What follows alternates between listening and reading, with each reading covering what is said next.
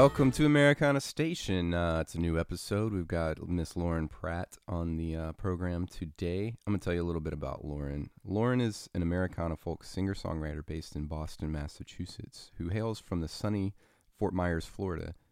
When a guitar arrived at her door unexpectedly, a young Lauren immediately set her amateur poems to music, and thus began her lifelong affair with songwriting.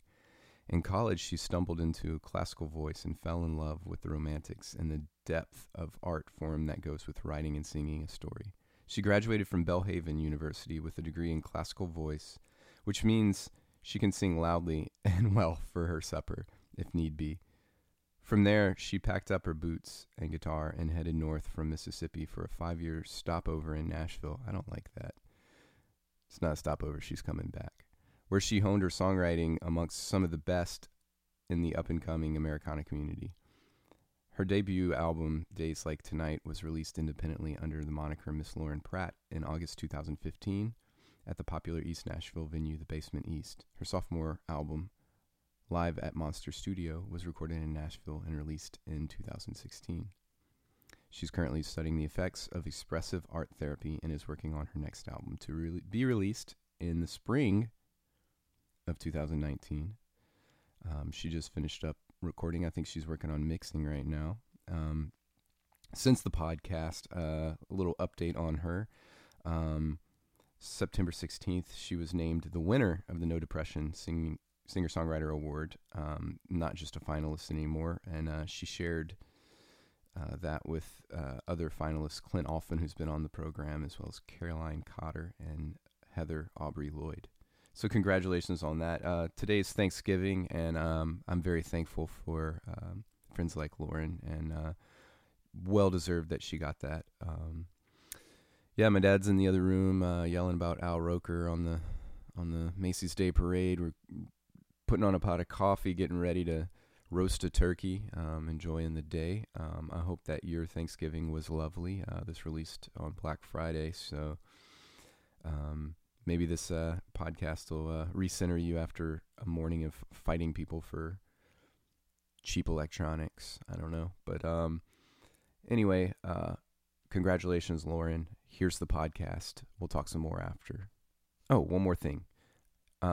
If you are listening and you enjoy the podcast, do me a huge favor and go like it on all the social medias. We're on Facebook.com/Americana Station, Twitter @America Station, because there's not enough letters to put the whole thing, and also on Instagram @Americana Station. You can also follow me Will Payne Harrison on Instagram, Will P. Harrison on Twitter, and Facebook.com/Will Payne Harrison.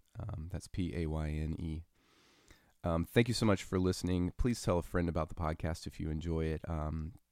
I don't make any money from this. This is all for the joy of it and celebrating songwriting with other amazing songwriters that I really love. So, yeah, if you just pass it around, let's spread the word. It would be awesome if you would leave a review on iTunes. I think we got one really nice review right now, which I appreciate. But rating and leaving comments really helps it get out in the world. So please do that for me. And now, without any further ado, here's Lauren Pratt. Rhythm of the boogie to beat. I said a hip, a hop, a heavy to the hip, hip pop, and you don't stop the rockin' to the bang bang boogie. Say up jump the boogie is a rhythm of the boogie to beat. And now what you hear is not a test. I'm rapping to the beat. And me, my crew, and my friends, we're gonna try and move your feet, everybody. All right, that's how this is gonna start. My mom taught me that. Your mom taught you that? Yeah. Your mom's cool. Yeah, she's pretty boss, man. She's boss. Yeah. She's like 80s cool. Yeah. Yeah. So everyone, we have Lauren. It's okay, coffee. Yes, I haven't had coffee yet. We have Lauren Pratt on the LP. On the podcast. Down with LP. We can pause. I know. We can make coffee. I can if also you want. edit. I can do elevator music. I'm really good at it. Okay, here's the elevator music.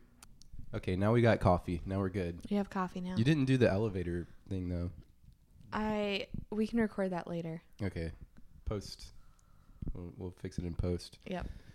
So today we have Chris Pratt's sister, Lauren Pratt, on the program, and No.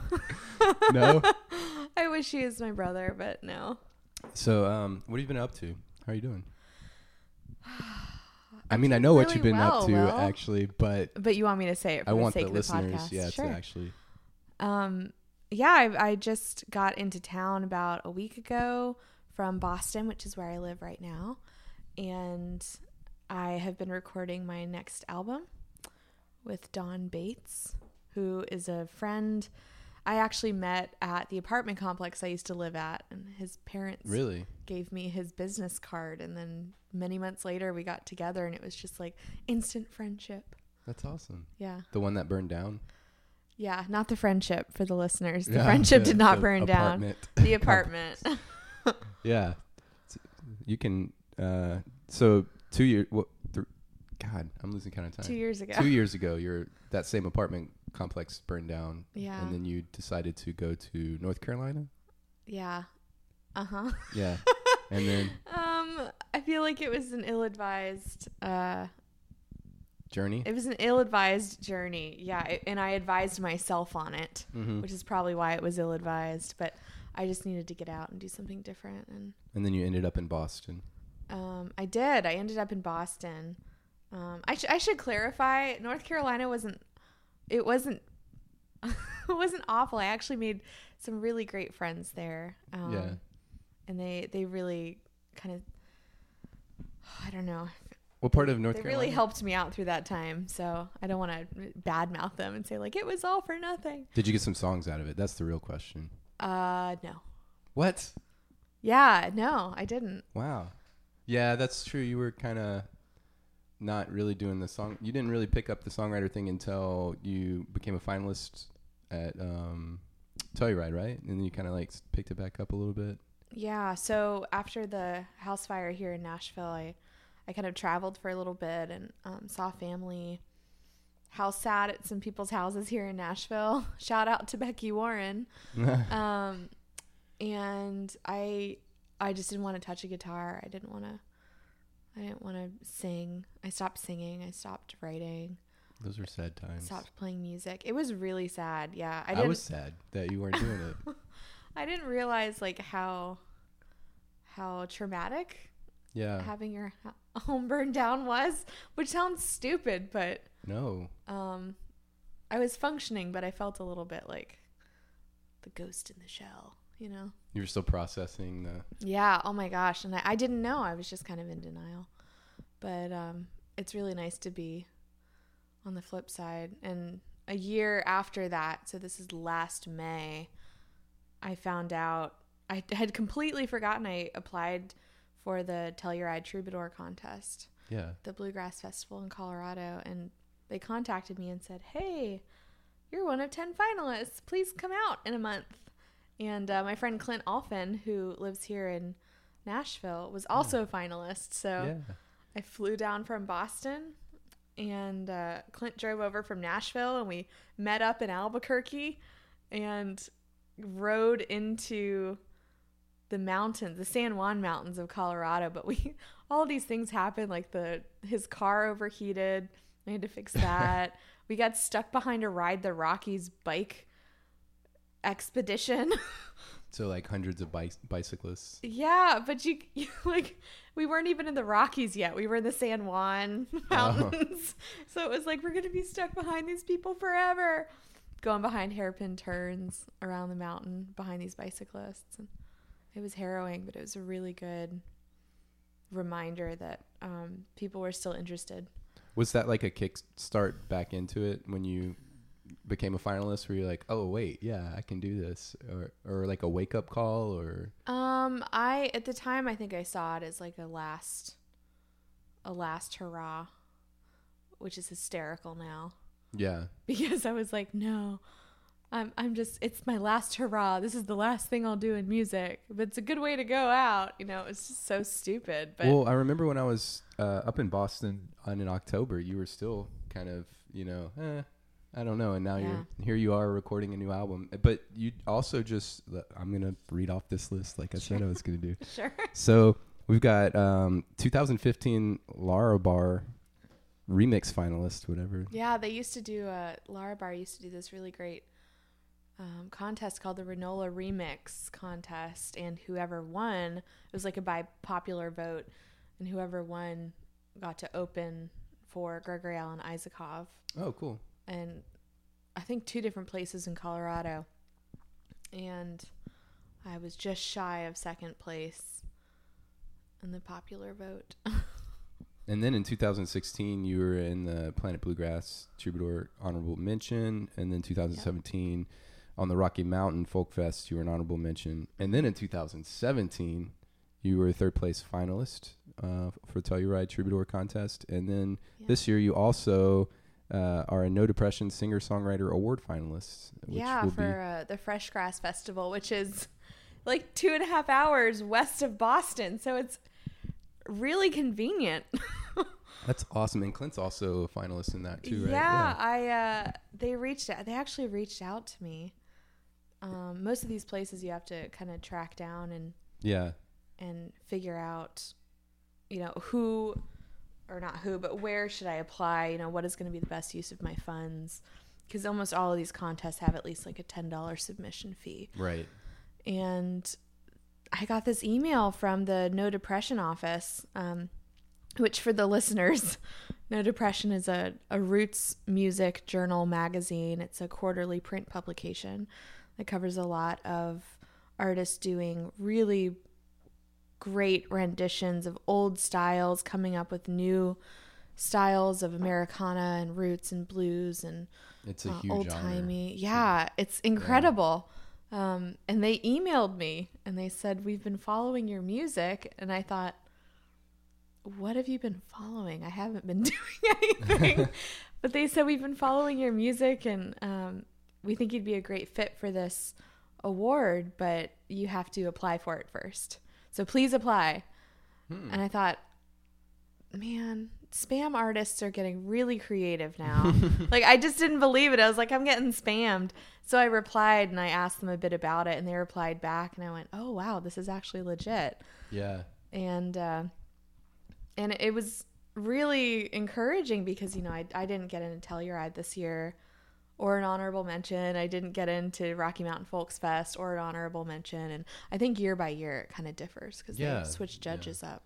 And my roommate Meg has been a finalist at Kerrville and stuff, and she said the first year the only reason she didn't get into the finals was one judge, and sometimes that's it. Like, everyone can love the song, and if there's one judge it's really subjective. They gotta throw it out. Yeah, it's very subjective. So. But I think that's good to remember too, because as long as the people that are around you are affirming, and you trust them to call BS on something that's actually not of quality, I think that you can just trust that, because all of these contests are so subjective. Yeah. Do you have anything like the Song Salon up in Boston where you get to swap songs? Actually, we are starting that this fall. The Boston Yacht Club? The Boston Yacht Club. Is that what y'all are doing? Oh, my grandparents are going to listen to that and be like, that's not what Bostonians sound like. Yeah, I actually so quick recap of the last month. I just emphasized month, really hardcore month. Early July. So this is coming out in November. So quick recap of 3 months ago. Right. 2 months ago. Yeah. Of July, I spent a week in the Catskills at Richard Thompson's songwriting camp called Frets and Refrains. And Richard Thompson is a really well-known and beloved UK folk god, basically, and has been since the 70s, and now he lives in California. And there are pockets around the country that are just uber dedicated to his music, and songs like Bee's Wing, Vincent Black Lightning, 1952. I mean, just staple folk songs in my cover list. I love them so much. So when I found out about his camp and that Patty Griffin was going to be a guest songwriting teacher, I was like, well, of course I'm going to be there. Of course. So I I spent a week tent camping, Really? which I used to love. Not anymore? No, not anymore. Did you, like, you had the whole setup, though, like the Oh, pad yeah. and everything, and you still didn't love it? Really? No, I actually Oh. slept the last night in the car because the seats fold down. And I've got a really great Kia, and the seats fold down, but not all the back seats fold down, but not all the way flat. Oh. So in the sleeping bag, I was constantly sliding down through the night back towards the back hatch, and I didn't get really good sleep because I had this terrible nightmare of kicking open the hatch and the alarm goes off and everybody in the camp is really mad at me from the last day, and Patty doesn't want to talk to me, and there's just anxiety. That's all legit. But I spent a week at this really beautiful resort, kind of just meeting a bunch of people from all over the country that aren't necessarily pursuing songwriting or guitar playing, but they just love to do it, and they all came the first year and they have returned because it's like a little reunion for them, and they just love it. So it was wonderful to be, it was different than being in Nashville and going to like Americana, because it's just people that came together and love to do what they love to do, But you did another one, right? Yeah, so I did that. And I took Patty's songwriting class, and she gave me some incredible compliments that I'm currently feasting on. She said that my voice reminded her of Odetta. And Odetta was just like a powerhouse folk singer in the 60s. And okay, I was going to say, I'm going to pretend like I know who that is. You need to look up Odetta. I have to look her up. I had to look up Odetta. Oh, okay. And I've been listening to her stuff ever since, and that my voice resonated at a deep place in a person's soul, and I was like, okay, whoa. Put that on your bio now. All right. Patty says you can. It's not like it's a lie. But she was so tremendous. She was very generous with her time and her attention to us, and gave us some really good songwriting prompts and ideas for new material and how to get through writer's blocks, and which is something that I'm very interested in, obviously. Getting through the writer's blocks? Yeah, and she gave us a couple choices, and I chose the a cappella songwriting prompt, and I think like 30 minutes before class I jotted down this song about doubt and that tricky trapeze act between faith and doubt, and I sang it for her a cappella. Like, I think she was sitting 4 feet in front of me and I was standing, so I just had to look straight over her head, like make no eye contact. And I sang it, and that was it. I finished it, and she was like, "It's done. Don't touch it." So I didn't. It actually is the last song on this new record. Wow. Can you repeat what you were talking about in the kitchen when I was making my coffee about you changed an arrangement? Yes, I did. We're going into it. You're recording right now. Yes. Well, it's November right now, isn't it? Oh, you just finished recording. Right. Yeah, so I just finished recording. It's August, whatever day it is now, 4th, maybe. It's August 4th, and we finished recording last night. We were in the studio from 10 to 6 every day this week, and I just lost my train of thought. Because my computer made a noise. I'm so sorry. It's okay. Yeah, so we were recording all week, and then we got to the end of the week, kind of yesterday afternoon, and sat down at the piano, and I thought, oh, well, I had this finger-picking song called The Spirit Moves, and it was one of the first ones that I wrote for this new album, and I was playing it in a way that I thought was, I don't know, touching. Yeah. Because most of my stuff is done on guitar, and I sat down at the piano and I thought, well, what would it be like if I just kind of tinkered around with it? Mm-hmm. And as soon as I played that first chord, it was like, okay, there it is. It's appropriately haunting. Yeah. and we have to do this. So now I'm actually coming back at the end of the month, a couple days, the last week of August, and we're going to record the piano and the vocals, and it's just going to, the last little bit of that song is going to ring through into the very last track, which is an a cappella track in the same key. Is that the one that you sang for Patty? Yeah. That's awesome. Yes. It's Patty approved. Yeah. So go ahead, when you get her album, just skip to the end and listen to that first. Right. No, don't do that. Actually, we spent a lot of time, my producer friend, I'm just going to call him producer friend because he was a friend first, but he's still your his producer. title right now is producer. Yeah. Producer, recorder, engineer, mixer, friend. Dawn and I spent a good part of the first day this past week working on song order. Yeah. And trying to figure out how we're going to get from song to song. And reminds me of this water park back home when there was this little like lily pad obstacle course. And you had to figure out how you're going to get from each lily pad to each lily pad to not fall in the water and completely lose your path. Yeah, kind of like American Ninja Warrior. Yes, I like the lily pads though. Yeah. Yeah, so we spent the day trying to figure out, okay, how are we going to get from song to song? And the he thinks a lot in vinyl record thinking. So he's thinking side A, side B, and he's getting really excited. You know, I think it's like 22 minutes on each side. Right. Yeah. It has to be. That's the you can put less, but that's the cap. Yeah. Right. So under 22 minutes, and we went through the timing, and we went, oh, this is gonna work. And then we realized that I think each side is below 18 minutes, so it can be hi-fi. Heck yeah. Yeah, I was about to say you start losing fidelity once you go higher in the minutes. Yeah. So I think each side is gonna be high fidelity, and it's gonna be awesome. Do you have a title for it? You don't have to drop it. No, it's in workshopping right now. I had a really good title with a really great story, and I actually had an illustrator all lined up to do original artwork for the album. And we started playing through the songs, and I went, no, this is not appropriate for this at all anymore.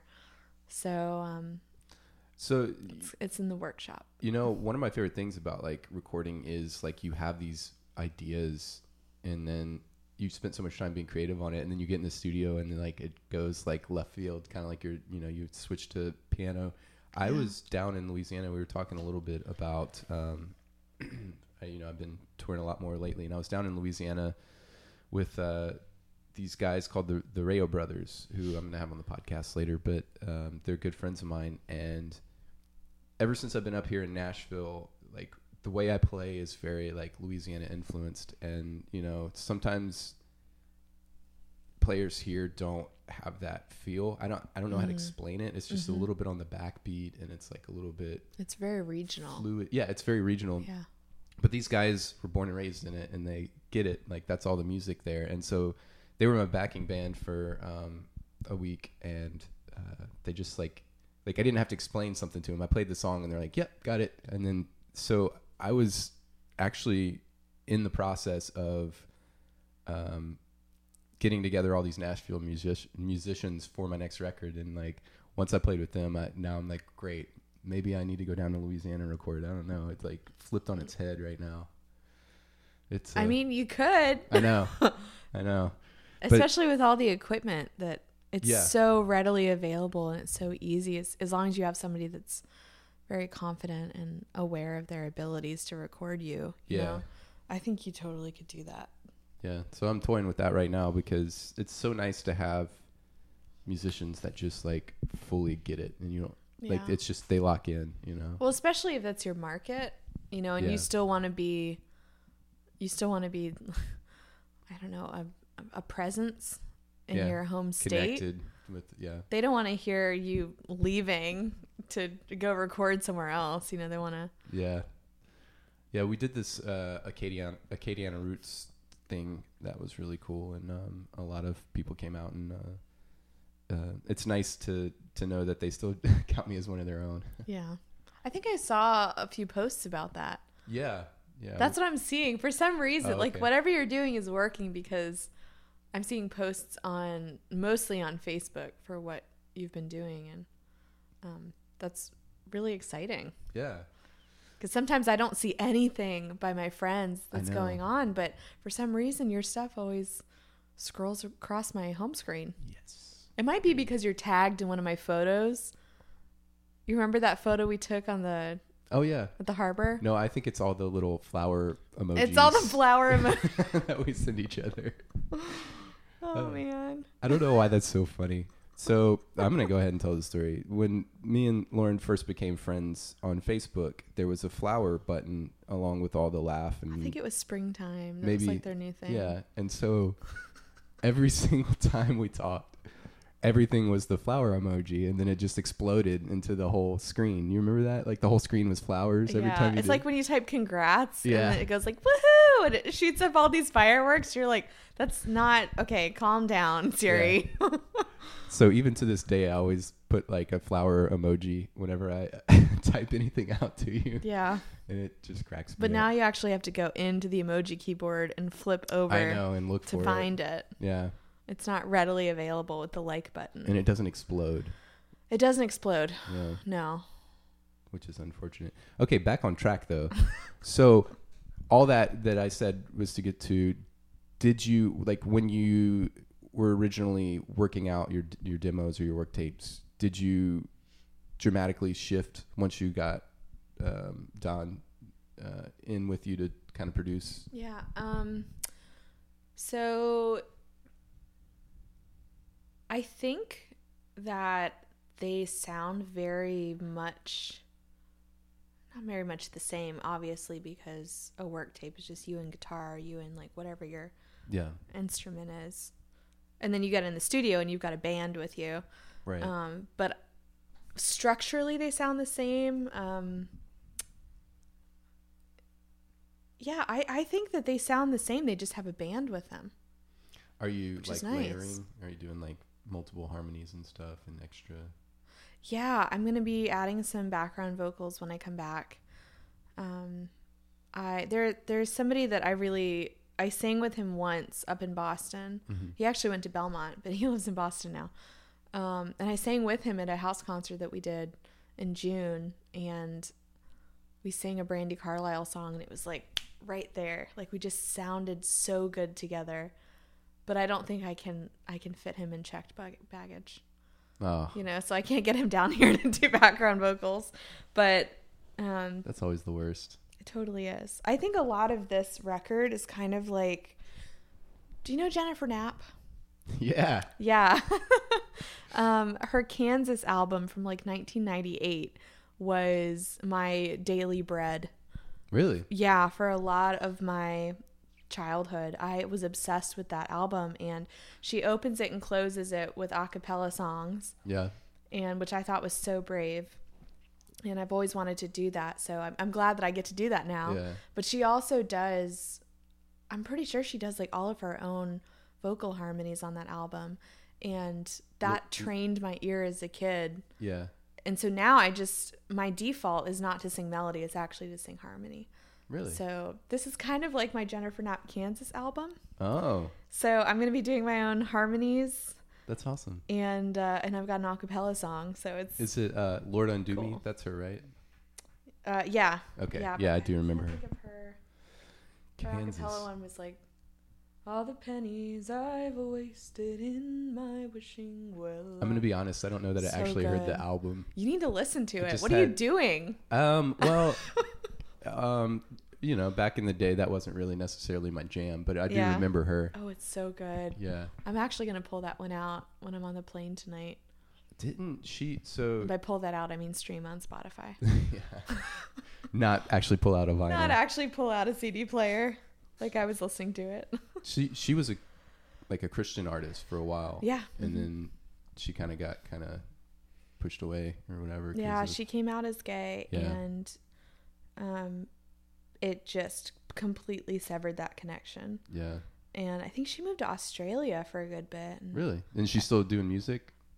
yeah, she is. I believe she's back here in Nashville, actually. Huh. I think she moved back a few years ago. But she was such an incredible influence on me and continues to be. That's awesome. Yeah. I'll have to check her out. So speaking of like Christian songwriters, you also did a workshop with Dan from Jars of Clay. Oh my gosh. That's one of my favorite Christian bands. Like, he is a phenomenal songwriter. Yes. Okay. One of the songs on the album, so it's so crazy to me. One of the songs in the album was obviously directly influenced by Patty Griffin because I had that songwriting prompt. And you could say y'all co-wrote it, kind of. No, I can't. I really wish I could. I'd be like, I'd share all my royalties with you just to share a co-writing bill. Right. But I brought forth this song. It was actually Mary Gauchier's songwriting workshop. I love Mary Gauthier. She's incredible. She's such an awesome person. A fantastic teacher. Yeah. She's so present too. Like, very by far the most educational thing that has happened to me this year. Also, and I'm getting my master's. Also a Louisiana native, so she's cool. Yeah, she really is. She made us gumbo. Did she? For the first night. No, it wasn't gumbo. Her. I'm so sorry. It was jambalaya. Jambalaya. Okay. She made us jambalaya for That's opening awesome. night of this workshop. So but anyway, her guest songwriter was Dan Hasseltine.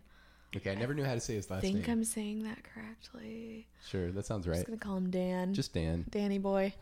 That sounds weird. Dan. So Dan was, for our listeners, the lead singer, and I don't know if he was like a lead writer. I think they write songs as a band, but he is a very distinct voice, very present voice, and the leader of Jars of Clay, which is currently on a hiatus. I think he's got I didn't know that. Yeah, he's got a pop project called The Hawk in Paris, and he might be doing some solo stuff in the future. Okay. But he's also the co-founder of Blood Water Mission, which builds wells in Africa and in towns that it's. So I work with a nonprofit that works with them. Yeah, it's amazing. He used his influence in the musical community and kind of the profits that came from that and the connections that come from being in Christian music and connected with ministries to start this foundation that brings clean water or finds clean water where people are, because there was such a crisis with AIDS and they wanted to get involved in helping the AIDS crisis, but they didn't think that just going to the Christian community, like, we want to help the people with AIDS, was going to work very well at the time. Yeah. So they thought, well, it attacks the immune system and people are drinking dirty water. Like, we need to start finding ways to get them clean water where they are. So that's what they do. And I think that's fantastic. It mirrors a lot of what I would like to do in my career. I'm not particularly drawn towards creating wells, but I am getting a master's in mental health and expressive art therapy right now, and I'm concerned with how much we don't talk about mental health in the country, but as a whole in the country, because that's such a big issue. But also here in Nashville, there's a lot of people. Half the city is always leaving to go on tour. Yeah. And then there are partners and kids left behind to deal with the everyday stuff, the getting the groceries, the feeling overwhelmed, the babysitters, the school schedules. Yeah. And it's basically like little mini tours. They're not going to war, but when you leave, both parties are experiencing something different. And then you have to kind of come back together and reconcile the difference of that time that you were apart.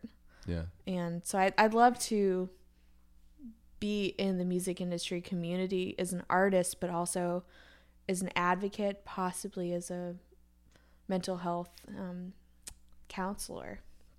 But I don't know. That might be down the road, but that's definitely something that I'm concerned about. I write a lot about. Are you ever going to come back to Nashville? Or are you still stuck on Boston right now? Well, I'll let you think of it. We'll get back to it. I would love to come back to I really would love to come back to Nashville. It's wonderful right now to be in Boston because I have family that's been there since, I don't know, like the 20s or 30s. And a lot of my mom's side, that history is wrapped up in Boston. And it's really such an honor to be able to go to a big city that your family has kind of come up through in the past century, and see the influence that city has had on your family, but also that your family's had on that city. So it's a little microcosm. Yeah. I remember you were like, last time I was up there, you showed me something and you're like, yeah, my grandparents used to own this building. Oh yeah. Right next to the harbor. Yeah, it was a houseboat. Or a houseboat, okay. Yeah, so I used to go up there as a kid, and for a long time I only thought Boston was like the North End. Yeah. Which is the really fun Italian section for all the listeners. It's got great Italian food. So the North End. Are you Italian? Or no. Is your family Italian? They're Irish. Oh, okay. It's like the North End and like Faneuil Hall and Quincy Market and all those little like shop areas. I thought that was Boston. That was the entirety of Boston. And now I realize, no, it's so much bigger. Yeah. It's huge. Boston's definitely in my top 5 favorite cities I've been to in the United States, for sure. Oh yeah, it's my favorite city in the U.S. But I don't know, for as much as the market is going up here in Nashville, it's still much more affordable than Boston. Which is one of the top most expensive cities in the country. Yeah. Like San Fran and New York and LA, Chicago. Yeah. I love Chicago. I think Chicago is in my top 3. Sorry, Boston. It's okay. It's all right. Boston don't need you. Wow. I'm just kidding. No. Please come back. So, but I try to always touch on this. What is your songwriting process usually like? Everyone always says, it differs song to song, and I totally understand that. But typically, like, when you sit down, is it like, do you sit down when you're inspired, or do you sit down as like a sort of discipline? How do you usually? Yeah. The face you just made said probably not as a discipline. I'm not very disciplined as a human being, and I'm trying to be better at that. I'm making a conscious effort to be better at that. I read one time that, I can't remember who, maybe Mozart had this crazy schedule, and he'd stay up partying, and then he'd go home, and he would just like write into the wee hours of the morning, and then go to sleep and get a few hours of sleep and wake up, and the first thing he did was like powder his wig, and then he would start writing again, and then it was really weird. So I was like, man, I wish I could have a routine like that. Yeah. And that's not really tenable, but I currently only write when I'm really inspired. And when I'm in Nashville, it's like I'm constantly inspired. Yeah. So you've been writing a lot this week? I have written a lot. Yeah, I wrote a lot when I was in Mary's class. I started writing. I think I started writing for about 2 years. I didn't write anything after that fire. And then in June, I went to a song circle down in Roxbury, which is a little bit south of Boston, and had a really great night. And then the next night, there was actually a house concert at my house, and we had a couple different bands, and a few people come over, play mandolin and like a little drum kit, and we had about 35 people in this tiny city apartment, and it went really well, and that really kind of restarted the fires for me. So that was June, and it's just been a whirlwind since then. It's been like nonstop writing. I've been coming up with new ideas. I'm so glad to hear editing these old songs. Because for a while there, you weren't really writing or I mean, well, you're in school as well, but I was so bummed that you weren't really doing it. I'm glad to hear that. I was bummed too, Will. Yeah. I was bummed too. Yeah, it was hard. It's like you lost an arm or something, like when you stop doing something that you love so much. Yeah. Well, I think I had let it become such a big part of my identity here. I put all my eggs in one basket, and put the mask on. I was like, I'm going to be the musician when I moved here. And for a while, you know, that worked. I had a lot of material to pull from, and I just got burned out because that was the only part of my soul that I fed, just the musician side. And you know, we're created to be multifaceted beings. So I left the mask on too long. You forgot who you were outside of it. A little bit, yeah. Or maybe a lot of it. But it's been a couple hard years, just personally thinking through, like, okay, how do I figure out what my identity is, and what do I need to add into my life, what I need to take out to really feed that healing process. So it's wonderful to be writing again. And to answer your first question, I think when I sit down to write and I'm feeling inspired, which, by the way, I used to write a ton more when I was bored. So I don't have a Netflix account anymore because we don't like to be bored now. We just like, I'm bored, I should entertain myself, and we entertain ourselves instead of just sitting and thinking. Yeah. So there's so much space to be creative. When you're bored, that means you should be creative. Yeah. And now that I know that, I'm sorry, the cat just walked in and he shook his little collar. Come here, Amelia. We don't acknowledge him. Kitty. I love cats.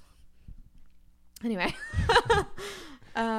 Yeah, so it's definitely different to sit down now with the mindset of, like, okay, it's not work, but it needs to be treated with the same gravitas. Like, what I'm doing is important. I'm just not, I'm not just sitting down to write some, like, fluff. I want to sit down and write a song that says something. Right. Because truth is what connects an audience and an artist, and really forms those connections between people. That's why we make art.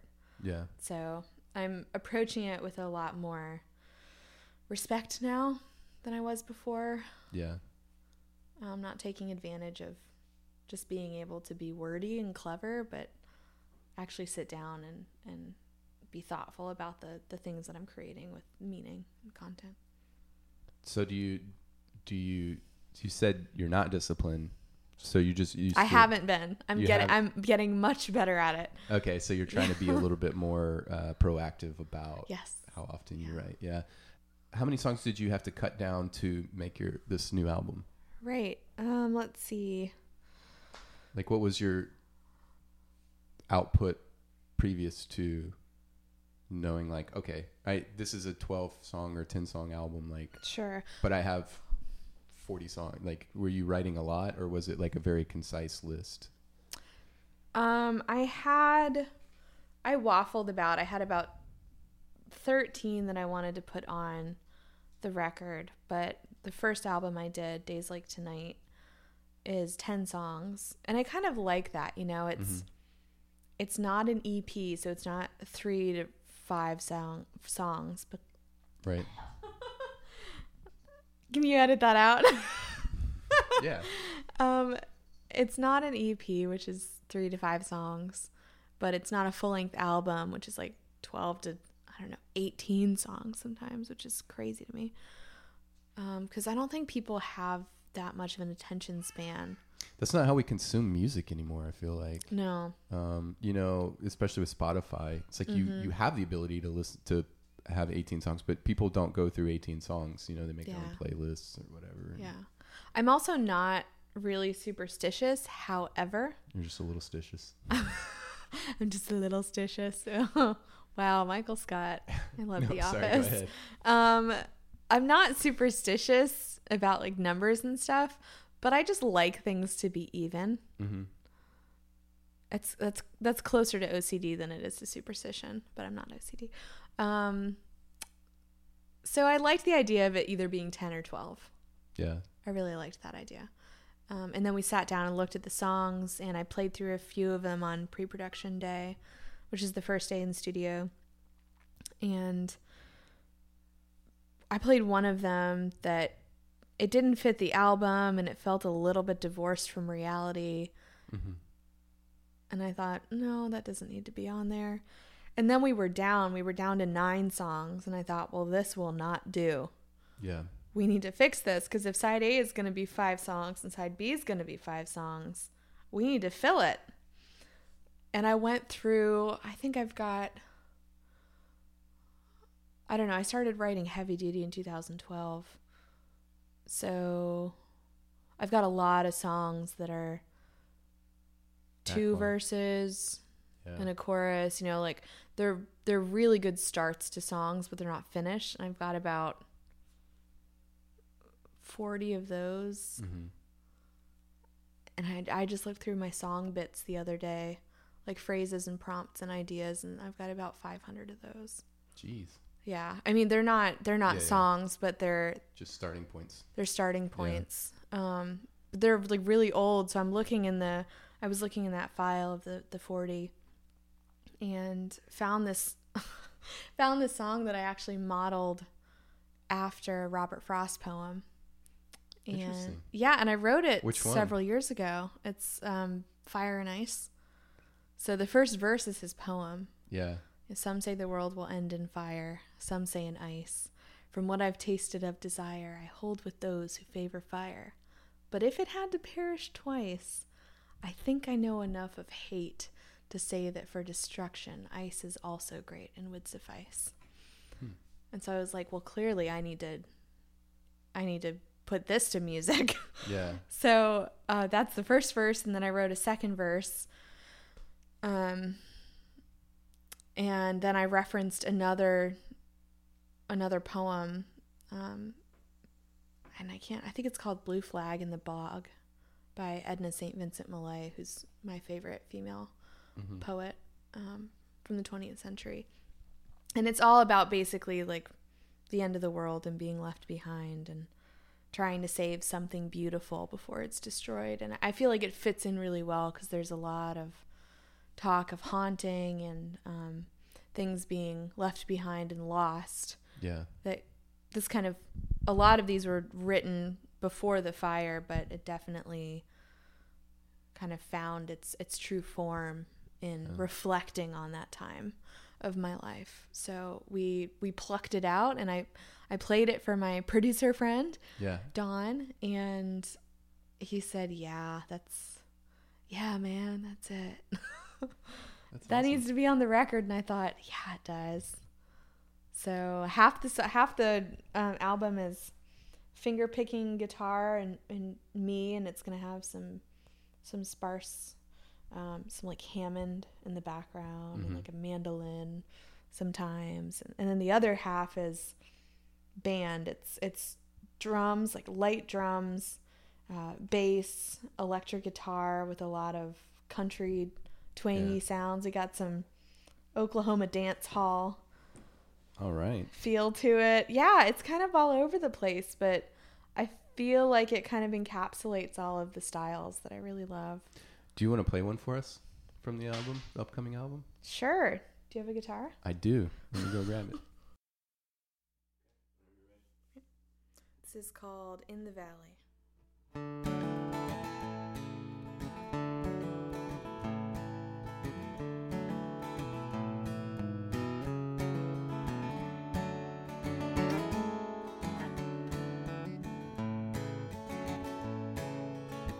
Down in the valley, valley so low, the lost and the lonely, and I sometimes go to cover my face up with a painted mask, so nobody knows me should anybody ask. I'm in the valley, I'm in the valley, high on the mountain, the glory shines from the fabled fountain of holy wine. I've never been there, no, I've never seen whole host of angels all swinging low for me. Come from the mountain, but I'm in the valley.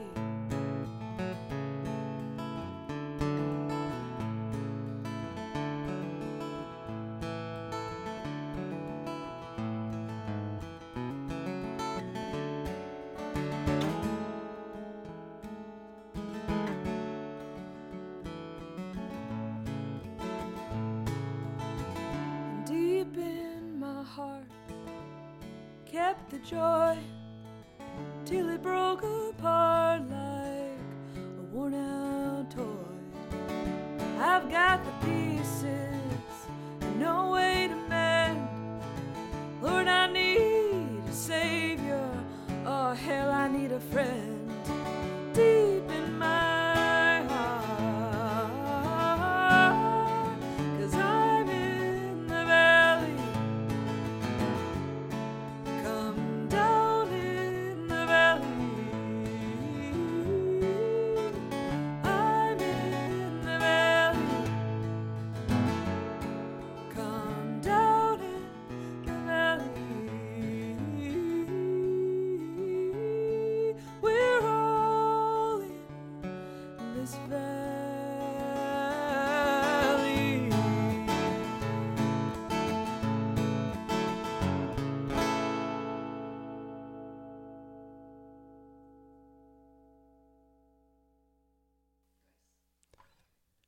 That's the podcast this week. Thanks so much for listening.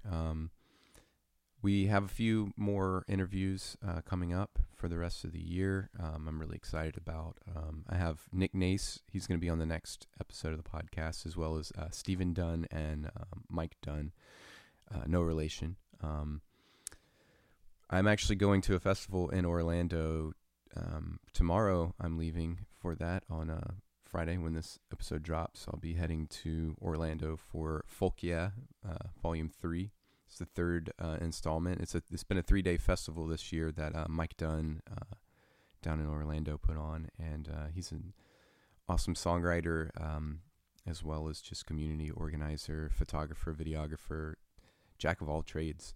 And we'll be down there. Stephen Dunn is actually going to be playing as well at the festival, and I'm excited about it. It's going to be a good one. A lot of good songwriters from the Orlando area and surrounding areas. A few from Nashville, like me and Steven, are going to be there.